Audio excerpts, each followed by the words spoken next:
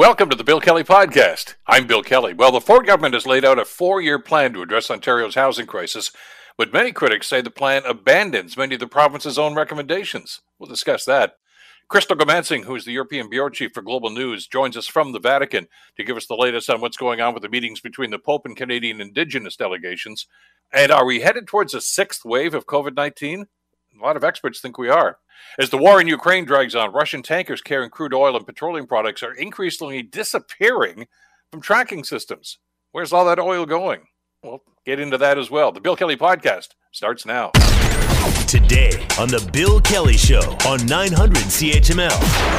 I want to get into an issue that's, it's going to be a key issue in the municipal elections coming up. It's certainly going to be a key issue in the provincial election, and that's housing, or affordable housing more specifically. And there are so many different ways that we can go in this particular. There's, of course, supportive housing. There's just making a house affordable for the average family. And, of course, we can go down a number of other roads. Well, the government came up with their game plan yesterday. It's called More Homes for Everyone plan. And this, as they told us yesterday, is really a collaboration between a number of different focus groups and people that were involved in the housing industry. And this is their plan going forward. And it's getting mixed reviews from some people, depending on their perspective, I guess. But the overriding question is it going to be effective? Is it really going to address the housing crisis? We're going to talk about some of the points in the proposed plan and get some perspective. And I'm going to open the lines up also later on this hour and get your thoughts on this. I mean, we're all impacted by this. I mean, communities all around Ontario. First of all, we're dealing with people that are still living in tent encampments in various parks. There aren't enough homes. We're not building enough homes. The ones that are sitting on the market right now are unaffordable to so many people these days. I want to bring Michael Collins-Williams into the conversation. Michael, of course, has been a guest on the show many times talking about this very issue. He is the Chief Executive Officer of the West End Home Builders Association. Michael, a pleasure to have you back on the show. Thanks for joining us today. Morning, Bill. Thank you for having me. It's important stuff because this is the game plan and going forward. And, we've talked in the past about some of the collaborations that have gone on. There was the task force that was set up some months ago, and they came up with a whole slew of recommendations. A number of different people with interest in this project have come forward on this. What's your first blush, your opinion on what the government is proposing here? Is it a good idea, bad idea? Well, I think the Provincial Housing Affordability Task Force really hit the nail on the head that we need to build more homes, and more homes on the market in Hamilton and right across Ontario will give everyone a fair shot at attaining a home and building a future. But for the last several years, with rapid population growth, we've just not been building enough homes to keep up with growing demand. And this is exactly why bold provincial intervention to reduce red tape and bureaucratic inefficiencies while speeding up the process is critically needed. So the measures proposed in Bill 109 yesterday, they're not revolutionary. I still think a lot more needs to be done, but they do certainly move the needle in the right direction. So the West End Home Builders Association were supportive of the wide range of measures proposed by the provincial government yesterday in the More Homes for Everyone plan. And we're certainly encouraging all the political parties to support the quick passage of the legislation because the writ will be dropped for the election soon. So it's not even certain that these will pass before the election, and we really need action now.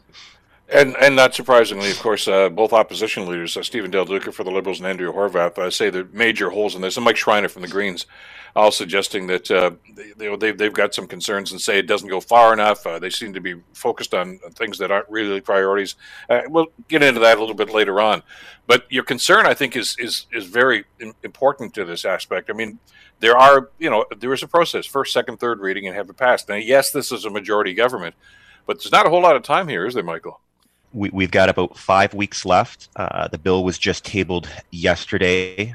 The legislative process is typically fairly slow. I mean, it is possible for it to pass.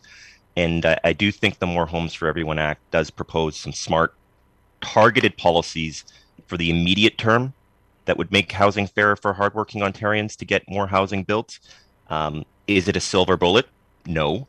Addressing the housing crisis, it's a long-term strategy that's really going to require a long-term commitment and partnership from all levels of the government. That's the federal, provincial, and municipal, as well as the housing industry. So We still have a long way to go, but I think the upcoming provincial election is going to be very housing focused, and it will be very interesting to see how all political parties navigate and what they propose for the people of Ontario. Well, yeah, and that's an important part. I mean, let's assume, for instance, things do go the way the government wants them to, and this does get passed into law. First week of June, if you don't like it, you can vote for another party, and because I'm sure they're going to bring alternative proposals. But let's deal with what's in front of us right now. As you and I have talked about in past discussions, this is not a singular issue. It's not just, hey, the province needs to do more, the feds need to. The municipal level has a key role to play here, and I know one of the things that you and your organization have been concerned about for quite some time now is the red tape, and that's at the municipal level for an awful lot of these issues right now. Do you think that was addressed properly with this legislation? I think the legislation makes a start. There's some targeted changes to timelines for zoning, timelines for a process called site plan control. So, this is getting a little bit technical into some planning policy, but it can take years to get housing approved, especially infill housing and intensification, the very type of housing that a lot of politicians in Hamilton are talking about how we need more of it. But our zoning in Hamilton is not up to date. It doesn't permit a lot of the missing middle type of housing that we need, or even the types of intensification downtown or along the LRT. So there's a lot of work to be done. But a couple of the things in the legislative package are designed to sort of light a bit of a fire under municipalities that in the past, if a municipality failed to meet a legislative deadline, there wasn't really a penalty. A development applicant, a proponent, they could appeal a non-decision of a municipality, but then you got to wait a year just to get a hearing date. So I think there's two things in the package that will help speed things up. One, they're investing $19 million into additional resources in the Ontario Lands Tribunal. This is the third-party appellant body that hears issues around housing. There's a massive backlog there. There's probably 70 or 80,000 units across Ontario that are just sitting in a backlog, waiting for a trial date, waiting for a hearing date. So we're encouraged that there's going to be more resources put there to deal with that backlog. And if a housing proponent wants to make an appeal, if they know they've only got to wait 3 or 4 months, they might make a decision to appeal an application. Whereas today, if you've got to wait 12, 13, 14 months, you may not want to go down that route. So that is a positive to try to deal with the backlog and to try to get more units approved faster. It's a two-sided coin, because I know that the holdup can also be at the political level, and I've seen that happen too many times. I think I related the story a year or so ago about way back when I was on Hamilton Council. There was a development plan. It was a multi-residential plan that was out, and as you know, the process is that everybody in the neighborhood send a notice, say if you have any concerns. Blah. There's one individual. This was not my ward, by the way. It was another part of the city. One individual that had a problem with it. And the councillor in that area held this up for almost a year, just to try to placate this one individual. And they ended up saying, "Okay, we'll put a fence on the other side of it where there's a park," and that you're happy. But in the meantime, that time is money. This is a year that went with absolutely nothing getting done. I mean, there's got to be, as you mentioned, some timelines in this to say, okay, you know what? There's going to be a penalty if you guys are going to hold this up for not really a valid reason. And that's I think one of the things that I've heard from you and other people in the industry and housing advocates too, is sometimes the council's job is to get out of the way, and they don't necessarily have to do that under the current plan. Planning is inherently political. People often don't like change in their neighborhoods, but with the rate of growth that we have coming, change is inevitable. And this is why planning has become so political. And I'd use the word, the politics sometimes are toxic, and there seems to be a perception that just because one lives in a neighborhood that they have a veto over anybody else being able to come into that neighborhood or live in that neighborhood. And that has built up not just in Hamilton, but across Ontario. And we find ourselves in a crisis where the cost of housing has just gotten completely out of control because there is a massive imbalance between the supply of housing actually being built or the supply of housing being turned over through the resale market versus what the demand is. And we've seen a bit of a flight from the GTA where younger people starting families, just can't afford to live in Toronto, Peel, York, and they're all moving to sort of the next ring out, the Hamiltons, the Barries, and the Oshawas. And that's then displacing people in the community here who can't afford to live in Hamilton anymore, and they're moving further out to communities like Tillsonburg, St. Catharines, in London. So it's a bit of a cascading effect across Ontario. And this is why we need provincial intervention. We need bold provincial intervention to reform our policies on how we approve housing and how we get housing built, because the politics and the red tape are really it's an albatross. It's really dragging the system, and it's making it very difficult to get more housing built. When we talk about affordable housing, that phrase probably conjures up an image in people's minds, depending on their perspective. But, and it can be, hey, what about those people that are living in encampments right now?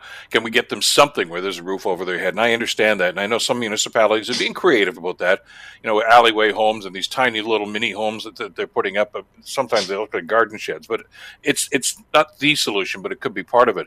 But the key thing that I found in talking to people in your industry, Michael, it's not just that we need to build houses, it's where we build them. Because if people don't want to live there, and if they don't want to live in that kind of house, they're still going to go someplace else and find something that's affordable for them. And I know that gets into the realm of urban boundaries and the kind of housing and multi-residential and everything else. But that all has to be part of the discussion. And I know it's uncomfortable for a lot of people, but it's got to happen because, if we start excluding some of those topics, then we're not going to get a solution that's going to be pleasing to everybody or it's going to be effective.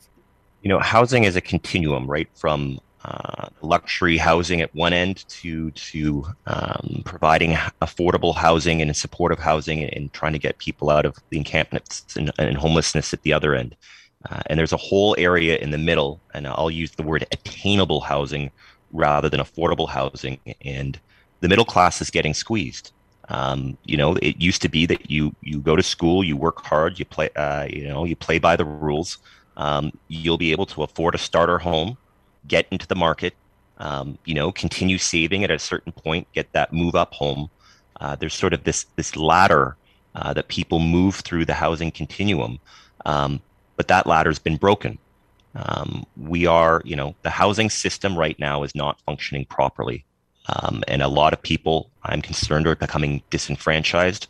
A lot of people are starting to lose hope as to whether they'll be able to, get into that starter home and start building wealth and create sort of a nest for their family to grow.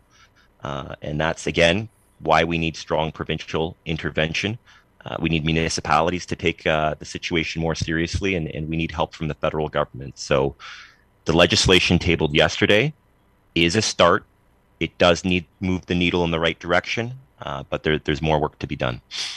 I got a minute or so left here. I got to ask you, because there was a companion piece to this, and that was the announcement, I guess it was the day before, by the Finance Minister, Bethan Falvey, about the foreign homebuyers tax. And, of course, they've increased it and made it a province-wide rule now as opposed to simply over in the GTA.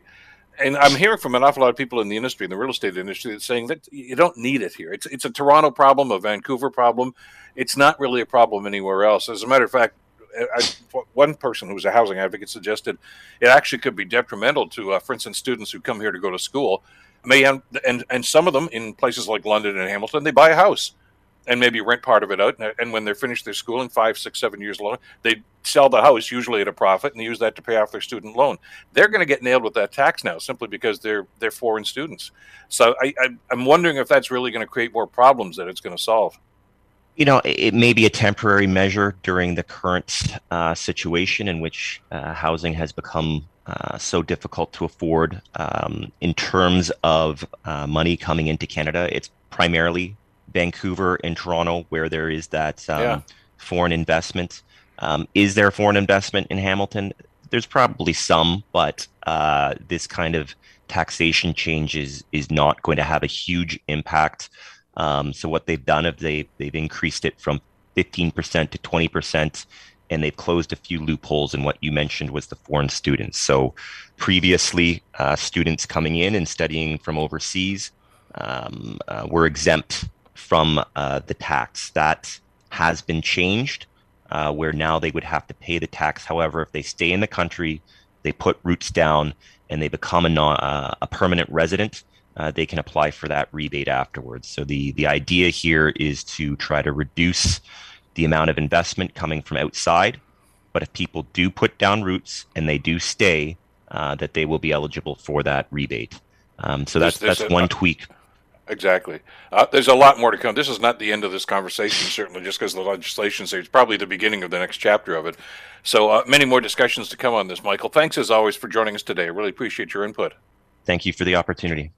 Take care. Michael Collins-Williams, who is the Chief Executive Officer of the West End Home Builders Association, and their perspective on this new legislation. This is the Ford government's plan going forward to try to address the housing crisis. And it's, as we've just talked about here, it's just about at every level. I mean, the middle class that can't afford places, starter homes, there's not enough of those.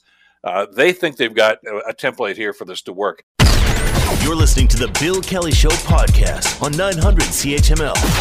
Of course, we've all been watching the interaction in the Vatican over the last couple of days with a number of indigenous groups over there to meet with the Pope. Another meeting took place earlier this morning. And we're watching with great interest to see exactly what's going to be happening. And more importantly, I guess, what the Vatican may do about what has happened in the past and what's going on now. And everyone is watching. And of course, MPP Sol Mamakwa from Ontario is watching the developments from home, of course, and he says he's hopeful that Pope Francis does come to Canada. It's important that indigenous lead this process, the visit. I guess just regarding the visit, sometimes I wonder, why are we the ones doing all the work of reconciling? It should be the Vatican reconciling with us, not the other way around. The Pope should be coming to Canada, asking for forgiveness, and the sooner the better that would happen. Before that happens, the Pope must actually revoke the 1493 Papal Bull, and which speaks about the doctrine of discovery. And our people were never barbaric. We're not savages running around the forest, but we're human beings. And that was the tone, I think, for an awful lot of the people that have already had meetings, include Métis leaders who were there at the beginning of the week, and another delegation, as we mentioned, that were there, and looking for closure in so many different ways, because there's so many different aspects to this very, very tough situation that we need to deal with here. The discovery of unmarked graves, and it's happening on a regular basis, and probably will be now that the spring is coming and the people will be out there investigating again. And we've seen this happen in Southern Ontario, certainly in BC and other jurisdictions. And culpability. And I know that the Catholic Church has been approached about this in the past and has been very reticent to even get involved or talk about this. There seems to at least now be a willingness on behalf of the Pope to at least have these discussions, and as evidenced certainly by the fact that he is holding audiences, and as we heard from some of the folks that have been at these meetings, listening to the delegates and listening to their stories. There are survivors that are there that are telling their stories, and that's so very important. I mean, you need to put a face to the tragedy, and I think that's one of the key elements to what's going on in Rome today, to understand exactly what's happening and why. And there are going to be so many other aspects to this, too. To bring us up to speed on this, Crystal Goomansingh, who is the European Bureau Chief for Global News, is in the Vatican, and she joins us here on the Bill Kelly Show to give us her perspective. Crystal, I know how busy you are. Thank you so much for jumping in for a few minutes today. Hi there. Very compelling. Global National last night, the report you did, where you talked with Phil Fontaine, of course, the former Associate Federation of Chief, who's been there before, as you mentioned in your report. But what I sensed in there is not frustration so much, Crystal, but in his conversation, still a lot of hope there. A lot of hope, and actually, after he was a part of the delegation, the First Nation delegation today, and after that a very long session, it was a 2-hour session as opposed to the 1-hour meeting that was scheduled, but a number of the delegates came out just to the edge of St. Peter's Square and held sort of a bit of a briefing and press conference, and it was outside there that Phil Fontaine had said again that he is still optimistic. They called it a special moment and a profound moment, acknowledging the fact that he's been here before. In 2009, he spoke with Pope Benedict XVI, but even back then when he was talking about it, he didn't talk about it in a disappointing way because there wasn't an apology, just said that, it wasn't the right time, more work still needed to be done.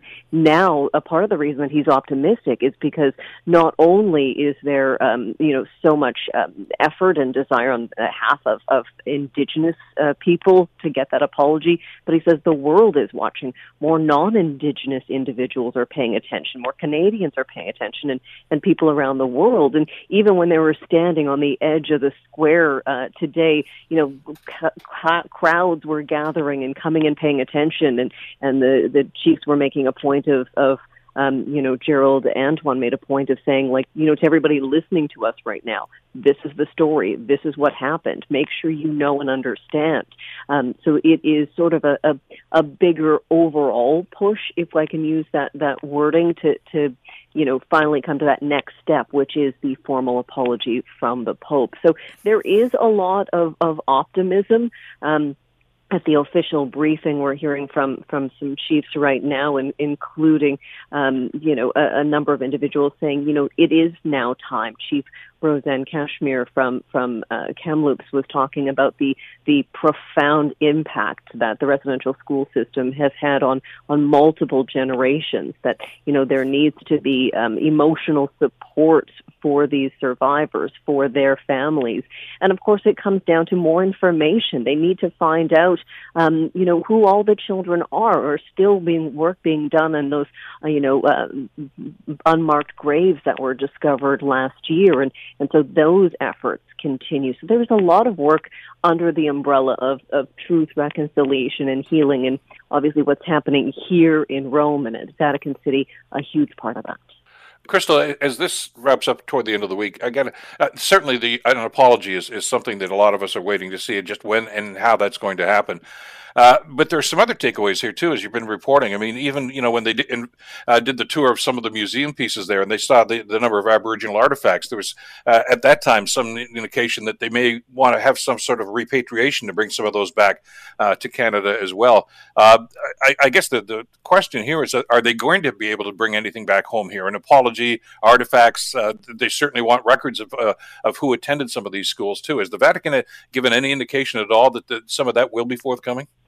At this point, we don't have any indication as to what will come of these meetings. At this point, yeah, you're right. There were calls on Monday from, the Métis delegation talking about the fact that, reconciliation isn't just about words, that it is sort of opening the door to walk through. And then it's, access, just the access to the documents that the church has to give families a better understanding of, their history, what schools did, children were they taken to? What happened to them? Do they have records of death certificates? Do they have information of where the children were buried? So you're right. There is a lot of unanswered questions, and there are more asks other than just an apology. That is sort of one of the steps. And we hear about reconciliation and healing, and it's always talked about in terms of a process, and that is something people need to remember here. It's not just get the apology, it's done. It is a step that is sort of ongoing and continuous, not only for Indigenous people, but non-Indigenous people as well. And that's something we've heard as far as people do seem to have a better understanding today than in 2009 when the previous delegation was here. Absolutely. Very much of an evolving story, and we look forward to your reporting, as always, on Global National tonight here at 6:30. Crystal, thank you so much for this. Take care. We'll talk again soon, I hope. All right. Take care. Crystal Goomansingh, European Bureau Chief for Global News, who's in the Vatican, been there for the last couple of days, talking to a number of the delegates after they have their meetings with the Pontiff.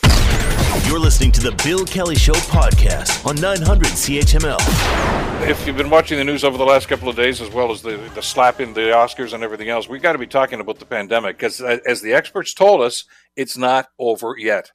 Well, from Dr. Peter Uni, of course, from the Ontario Science Table, is we're not out of the woods. That's what he told us on the program last week.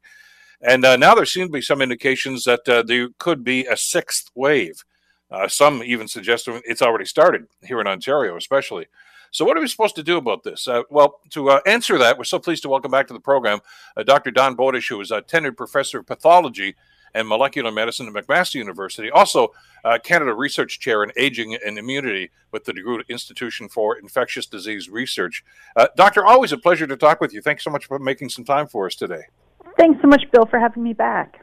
There seem to be indications from a number of your colleagues that, we knew that COVID had never really gone away, but that it's starting to come back again, and they're talking about yet another wave. How concerned should we be about that information? Well, it is very, very concerning. We really haven't recuperated from the last one. We're still trying to catch up on surgeries and missed appointments and screening and all these other things. And certainly we're already seeing higher absenteeism in our healthcare workers. So when they get sick, they're on the front line, so they're obviously the people at the most risk. And when we start seeing lots of absences, that really does compromise the quality of care. We're seeing that in the long-term care community. We're seeing that in hospitals. We expect that we'll be seeing that with teachers very shortly. So this sort of wave can be extremely disruptive across the board. And I think it's very much here and upon us, and we really need to do what we can to mitigate it. And I know some people are being dismissive. I'm sure you've heard some of those comments too, like, no big deal. If you've been vaccinated, you might feel crappy for a couple of days. Everything's going to be fine. We're not going to do anything until we see hospitalizations and ICU attendance going up. But I saw Dr. Bowdish on TV the other day and talking about this, and he reminded us of, I think, of a very cogent point, and I wanted to get your read on this. He says, look, that's important, hospitalizations, et cetera. But he said that's what you call a delayed metric. In other words, by the time those numbers go up, it's already here, and it's already having its impact. Mm-hmm. Absolutely. And, one of the things that I feel that we really missed because we focus so much on hospitalizations is long-term health consequences that can happen even in people who aren't sick enough to be hospitalized. So we know that 3 doses, only about 50% of people have them, but those will give you 80+% protection against long COVID or other chronic health conditions associated with having had COVID. They'll make your symptoms more mild. They'll mean fewer days off work. They'll mean you're less likely to spread it to the rest of your family, your workplace, your community. So we really need to focus on getting everyone those 3rd doses to help mitigate both the short-term effects of people being off work and things like that, but also the long-term effects of having our young, healthy, working-age people have to deal with some of these chronic health conditions associated with having COVID. And that's something I think you're absolutely right. I think we kind of pushed to the back of our minds, but it's still there. I saw a report on Global News about 2 weeks ago now about a rehab center that's actually full to capacity with people that are suffering from, as you say, long-term effects from COVID. And some of them were never hospitalized, but they still have the effects nonetheless. The cardiac problems, the brain fog, a number of different respiratory problems, and things that we probably haven't paid much attention to because, as you mentioned in an earlier discussion, we're still learning about this. But you don't know how this is going to have an impact on you, don't you? No, and it's so devastating to see young people, youngish people who should still be, working at the school, have this take them out of commission. And certainly even with children, we know that children have more mild infections, so it's more rare, but there's certainly cases of kids who are having long-term health issues as a consequence. And, the acute burn to our hospital care system is bad, but there's also going to be a long-term burn on using all these chronic care services. And we simply don't have a lot of treatments other than treating symptoms. So, at St. Joe's, we have rehabilitation and we have a long COVID clinic, but it's really managing the symptoms, not curing anyone of this condition. And that's hard to swallow. That's really hard to swallow because it affects people who should be in their prime. All right, let's have the difficult part of the discussion now, which a lot of people just seem to want to avoid. What should we be doing here to mitigate the impact this is going to have? Do we go back to wearing masks? Do we go back to restrictions on attendance, things of this nature? And that, to some people, is a non-starter. But on the other hand, we're dealing with a pandemic here.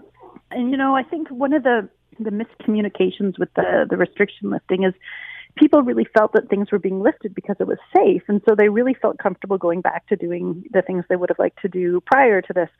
But that's not why restrictions were lifted. We were at the same rates when they were lifted as we were early December, and we know how that turned out. They were lifted because they're divisive. They were lifted because it's politically very challenging to keep them in place. And the hope was that people wouldn't need to be told to keep their mask on or to socialize outdoors or to do whatever, that they would choose to do it voluntarily. And that messaging, not only was it lost, but it really relies on all of us to become public health experts and to really be able to judge and mitigate our own risks. And I think that's a little bit unfair. I'll certainly be keeping my mask on, going indoors for sure. I'll try to do as much of my socializing outside as possible once the weather permits. And certainly keep getting up to date on those vaccines will be incredibly helpful. That's a point that I guess another one that we've lost in this, isn't it, Doctor? Mm-hmm. Our vaccination rate is incredible. That's nice, and the uptake on that, and the number of people that have had 3 doses, I guess, mm-hmm. 2 plus the booster is wonderful, but it's not 100% yet, mm-hmm. And there's still some people that just have not done that. And as my family doctor said, it's never too late to start. Mm-hmm. Even if you haven't had your first dose, go get it. Mm-hmm, absolutely. And even our third doses, I really feel like we didn't get our messaging right. I still run into people all the time who think that third doses are for sick people, and as a healthy person, they don't need that third dose. And that's bad messaging on our part, and it's going to be bad messaging as we move towards fourth doses for some people as well. I mean, really, our messaging should be that everyone with an Omicron needs to have at least 3 doses, if not more. And that will protect, like I said, from the long-term health consequences, make that infection more mild, make it less likely to share it with your family members, make less likely to take time off work. And we really need to keep pushing that message. We also need to push for kids. I mean, I am sure you and every other parent or every other one of your listeners who's a parent is struggling with kids bringing home infections from their school right now. And parents have been a little bit resistant to getting their kids vaccinated. And as a result, a lot of those infections do stem from kids, and then they bring them home to their families. So getting everyone as vaccinated as they can be will help slow this down and hopefully make this wave a lot less disruptive than the last one. But you're right. I think there were some mixed signals, or maybe people were looking for mixed signals, I guess, when Dr. Moore decided to lift a number of these restrictions with his announcement. Mm-hmm. But, which accompanied him saying, well, we're not going to do any more updates. We don't need to do those anymore. We're going to do less testing than we did before. And the numbers that seem to indicate that we've got a problem here are coming from wastewater signals. Of course, that testing has been ongoing. And we're not doing enough. So as difficult as it might be to suggest or even admit that there's going to be a 6th wave or it's already started, we have already kind of put this in a rearview mirror. And I think that's problematic. Yeah, this weird desire to say it's over, let's get back to our old life we have to remember we're not in charge here. The virus is in charge. And, ignoring it doesn't make it go away. So the other issue with not having enough testing is a lot of our antiviral medications really only work on the first day or 2. You really have to get that test and get those antivirals lickety-split. So if we don't have enough testing or people are finding it challenging to get a test, then that puts us all in a really awkward position because one of the tools in our toolbox doesn't work. And so having testing be available and letting people know that they can and should get tested so that they have access to these antiviral medications is another message that I think has been completely lost in this hurry to lift restrictions. Exactly. Doctor, always a great pleasure to have you on the program and give us some perspective on this. Thanks so much for this. Stay well, and we'll talk again soon. Absolutely. Take care. Bye-bye. Take care. Dr. Don Bowdish, of course, from McMaster University. You're listening to the Bill Kelly Show podcast on 900 CHML. More than 5 weeks into the war in Ukraine, Russia now claiming to be scaling back military operations in some parts of the country to promote what they call trust between the two sides. But as reporter M. Wynn says, U.S. intelligence tells another story. The Pentagon says only about 20% of Russian forces around Kyiv are moving away from the capital, and they're apparently just repositioning. Russians continue to bombard the suburb of Irpin. ABC's James Longman is there. But as you can hear, the war rages, and this is one of the areas that the Russians say they are now going to leave. But as you can hear, there are no signs of this war stopping. As we've heard in updated reports even from there, too, that the shelling continues. There's another side to the story, too, which I find intriguing. We know that there are sanctions that have been put on by the United States and other NATO countries, especially when it comes to Russian oil. But an interesting sidebar to this right now, it seems that a lot of the tankers that are carrying Russian oil are disappearing. In other words, their tracking systems are being turned off, which begs the question, where are they and where's that oil going? And does that make the sanctions that are being imposed right now moot? want to bring Ian Lee into the conversation, associate professor at the Sprott School of Business at Carleton University. Ian, great to have you back in the program. Thanks for jumping on with us today. My pleasure, Bill.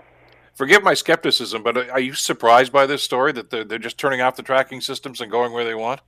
No, I'm not. I think what they're doing, and just to be clear, my first reaction was they're breaking the sanctions, but then I thought, wait a minute, the oil and gas are exempt from the sanctions. Okay, by and large, they're exempt from the sanctions, and I don't want to get down in the weeds. There might be some specialized parts, but by and large, they did exempt it because Europe needs oil and gas so badly.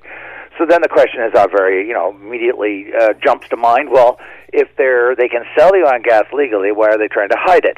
Well, the answer, it seems to me to be very logical, that some of the buyers don't want to be identified as buying Russian oil. Russia has become so toxic in the world, the court of public opinion, and there's just enormous amounts of evidence for this. The hundreds of companies that are self-sanctioning, even though they're not required to, and they're doing it out of, let's be blunt, self-interest, because no company wants its brand associated with a country that is bombing children's hospitals, that have children suffering from cancer, bombing senior citizens' buildings, killing elderly people, and so forth. It is so horrific. Many people believe there's serious war crimes that are being committed. First off, you can't bomb civilian apartment buildings. I mean, it's prohibited, and it's happening. And so I think what's happened here, Bill, is that there are countries, and possibly companies, but certainly countries that need oil, but they do not want to be identified in the court of public opinion as buying and supporting Russia. And there are two large buyers. I mean, mega large. I don't mean a barrel or two or a shipper or two here or there. China and India are two of the largest buyers of Russian oil, alongside the European countries. And so I suspect the tankers, the Russian tankers that have turned off their transponders, which is an act illegal in and of itself under international marine shipping laws agreed to in international bodies that are bodies in the UN. The UN has all kinds of bodies, by the way.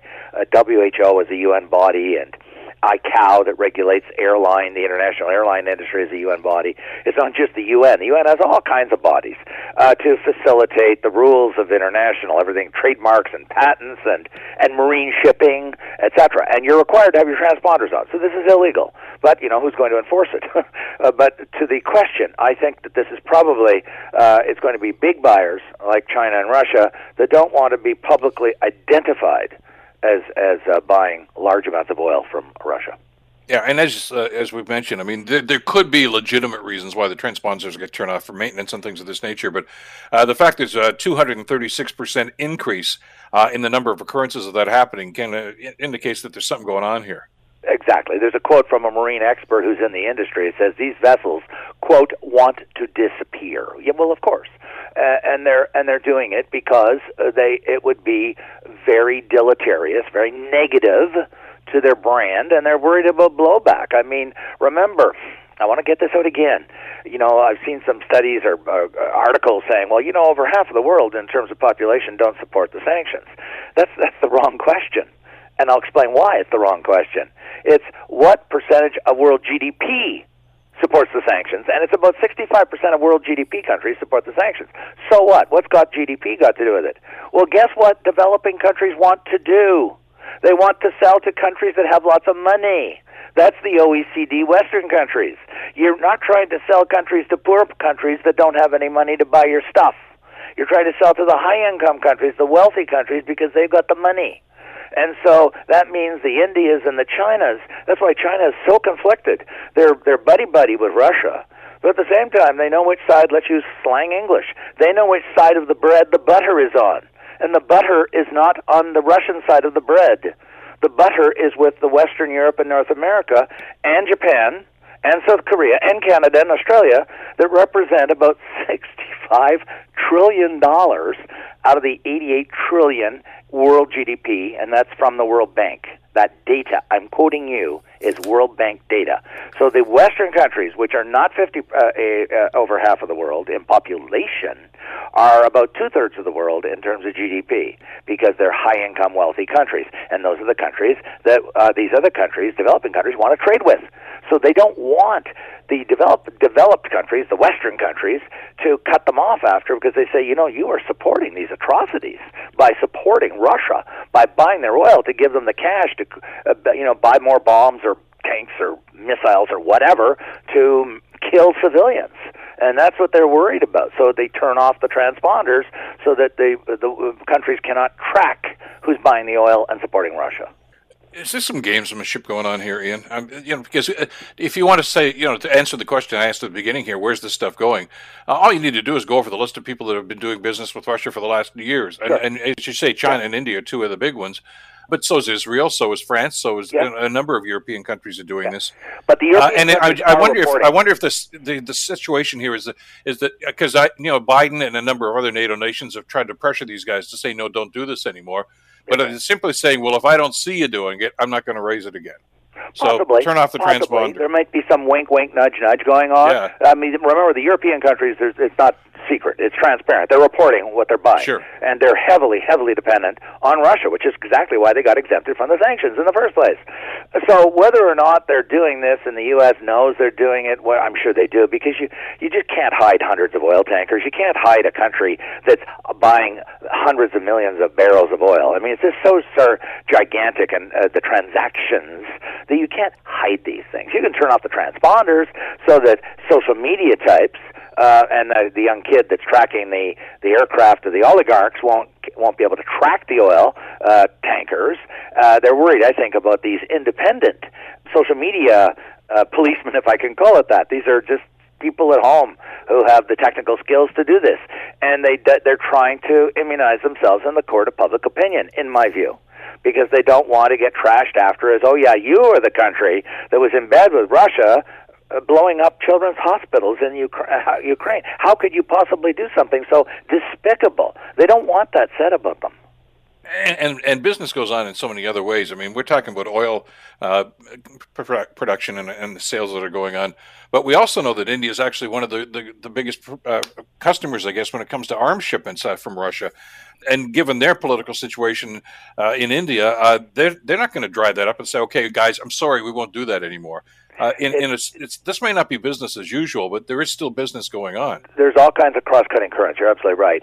And I've only learned this in the last few days. I mean, I know that India is a strong ally of the United States.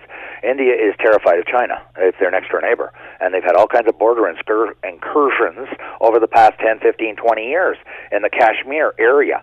And I'm not going to go deeper into that. I'm not a geopolitical international relations scholar, but this has been widely reported in the media. So this isn't being made up. This is in the New York Times, and the Financial Times, the Times of London. It's widely reported that India is a mortal enemy, if I can put it that way, of China. And so they've rearmed themselves, and they're a mortal enemy, by the way, of Pakistan, because they've had long-held border disputes with Pakistan going back to the independence of Pakistan, which used to be part of India. And so they've armed themselves to the teeth with Russian military technology, because the Americans weren't willing to arm them up and weapon them up. And so they don't want to cut off Russia, because they need Russia's arms to protect themselves, they believe, against Pakistan and against China. So that's why they're, and likewise Israel has a very strong partnership or relationship, whatever you want to call it, with Russia as well. So it's not that they're trying to support what Russia's doing in Ukraine, it's just that they need them. And so for that reason, I think that they're trying to hide their tacit support for Russia by buying huge amounts of oil, which is going to give them hundreds of millions of dollars. This reminds me very much of, I think, a discussion you and I had, it was probably about 2 or 3 years ago now, about the sanctions in North Korea. And there was strong information, I guess, from U.S. intelligence then, that there were tankers that were basically from China that were supplying North Korea. They had said, yeah, we're going to honor the sanctions, but no, they didn't. They just turned the transponder off, and Bob's your uncle, and you're in there. Yeah. Now, there's another element to this. Go ahead, Ian. First. I was going to say, the sanctions are never 100%, and I'm not against sanctions. I believe in sanctions. The key is that they got to be mostly supported. And let me be more blunt than that. They got to be mostly supported by the people with the most money, because they're the ones who buy the stuff. That means, guess what? North America, Canada, U.S., Western Europe, Japan, South Korea, Australia, because they are about 2/3 of the world's GDP and wealth. They're the people that buy the stuff. And so sanctions have to be supported by... Now, we can't make China support them. We're not going to invade China because they don't support sanctions. And we know that the world is breaking up again into two blocks, basically. An authoritarian bloc led by China, and Russia will be in that bloc, and North Korea, and some other authoritarian countries. And then there's going to be the other bloc, the Western bloc, the rule of law bloc, whatever you want to call it. And then there's going to be the non-aligned bloc, like India, that's sort of got a foot in both camps. And that's what I see emerging out of this horrible event, invasion in Ukraine. There's another element to this, too, and maybe it's a lot more important than we're giving it credit for. Just looking at some of the world markets here, and you're saying, okay, why are these guys doing this in spite of the fact that, the U.S. has encouraged them not to? Russian oil is cheaper. Russian crude is trading roughly $30 cheaper than Brent crude right now. So, and look, we all know the price of energy these days. Of course they're going to look for a bargain, aren't they? Yes, and the reason why, for your listeners who may say, wait a minute, what's going on? Oil is a world price. Yes, it is. However, because Russian oil has become so toxic, Russia has become so toxic, and Russian exports have become so toxic, buyers are doing what? They're saying to Russia, okay, yeah, I understand you need my money. You want to sell your oil to me, but you know what? This is going to hurt my reputation if it comes out. I'm not willing to pay you market price. I want you to discount your oil to me if you want me to buy it. And so the Chinese, it's been reported in the Wall Street Journal as well as other reputable publications, the Chinese are buying the FD oil because it's a bargain. They're getting $30 off a barrel. Well, instead of paying 100 or 110, they're paying 70 or 80, and that's very attractive if you need a lot of oil in your economy. And India does need a lot of oil. Very large economy, very large country, as does China. So they're seeing this as, my goodness, it's any one of us, if you're offered 30% off, go in and buy a new car, and the sales rep says, it's a very bad week. I'm going to sell you this brand new car, no gimmicks, nothing wrong, never been in an accident. I'm going to give you 30% off. Well, most of us are going to jump at that opportunity to buy something that's, when I say legitimate, it's not fake. It's not, a fake product. It's a real product. And you're being offered 30% off, and you're saying, gee whiz, that sounds like an amazing deal to me. And so that's the incentive that Russia is using to incentivize people to buy their, quote, toxic oil, they're offering bargains. Exactly, and when you're buying it in that volume, of course, $30 here, $30 there, it certainly adds up when you're looking at these sorts of things. But it does bring into focus, the efficacy, I guess, of sanctions at all. And your point's well taken. The U.S. has said that they're not importing any Russian oil. We've said the same sort of thing. We don't import a whole lot of it anyway. And they, as you say, they can't technically tell India to stop or China to stop. That's right. No, I think the solution in the longer term is, and I do believe it is a longer-term solution. It's not going to happen overnight. I don't mean 10 or 20 or 30 years either. I think Europe is they're just pounding the pavement, so to speak, metaphorically, night and day, doing workarounds. And I mean workarounds. I'm reading that Qatar and Kuwait and Middle East oil sheikdoms, they're working the phones, and they're pleading and begging and everything to buy more and more oil from them. And they're going to try and source oil and natural gas from everywhere but Russia. And I think over the next 2, 3, 4, 5 years, Russia is going to, they're going to wake up one day, and their most important resource, oil and gas and coal, is going to not be sold. It'll be sold. China will continue to buy it. India will continue to buy it.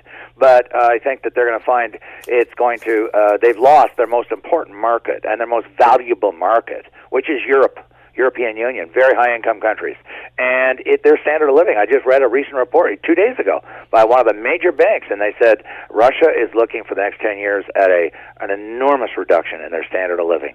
And their GDP is going to go down, income's going down, their standard of living is going down, and because they're becoming a pariah state. And they will be paying for it for years to come, I think long after they've left Ukraine.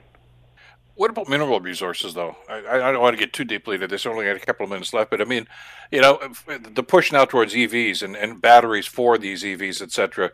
And there are only a few places in the world that actually can supply that sort of stuff. Northern Ontario is one of them, of course. And Russia apparently has resources for that too. Are they that forward thinking that they anticipate that? Well, I think that they thought it was going to be over. I mean, all the articles, all the analyses say that Putin radically underestimated the Ukrainian resistance. He radically overestimated the quality of the military, of the Russian military.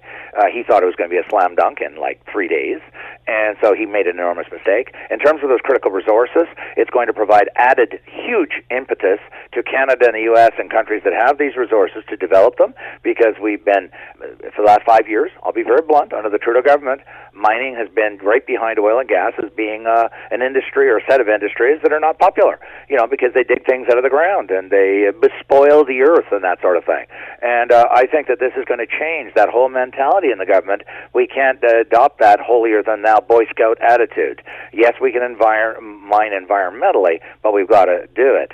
In terms of Russia, they're going to again, those products, I'm not saying they'll never be sold. Of course they'll be sold, but they're going to be sold probably at a discount, and it's going to be very difficult to continue doing business.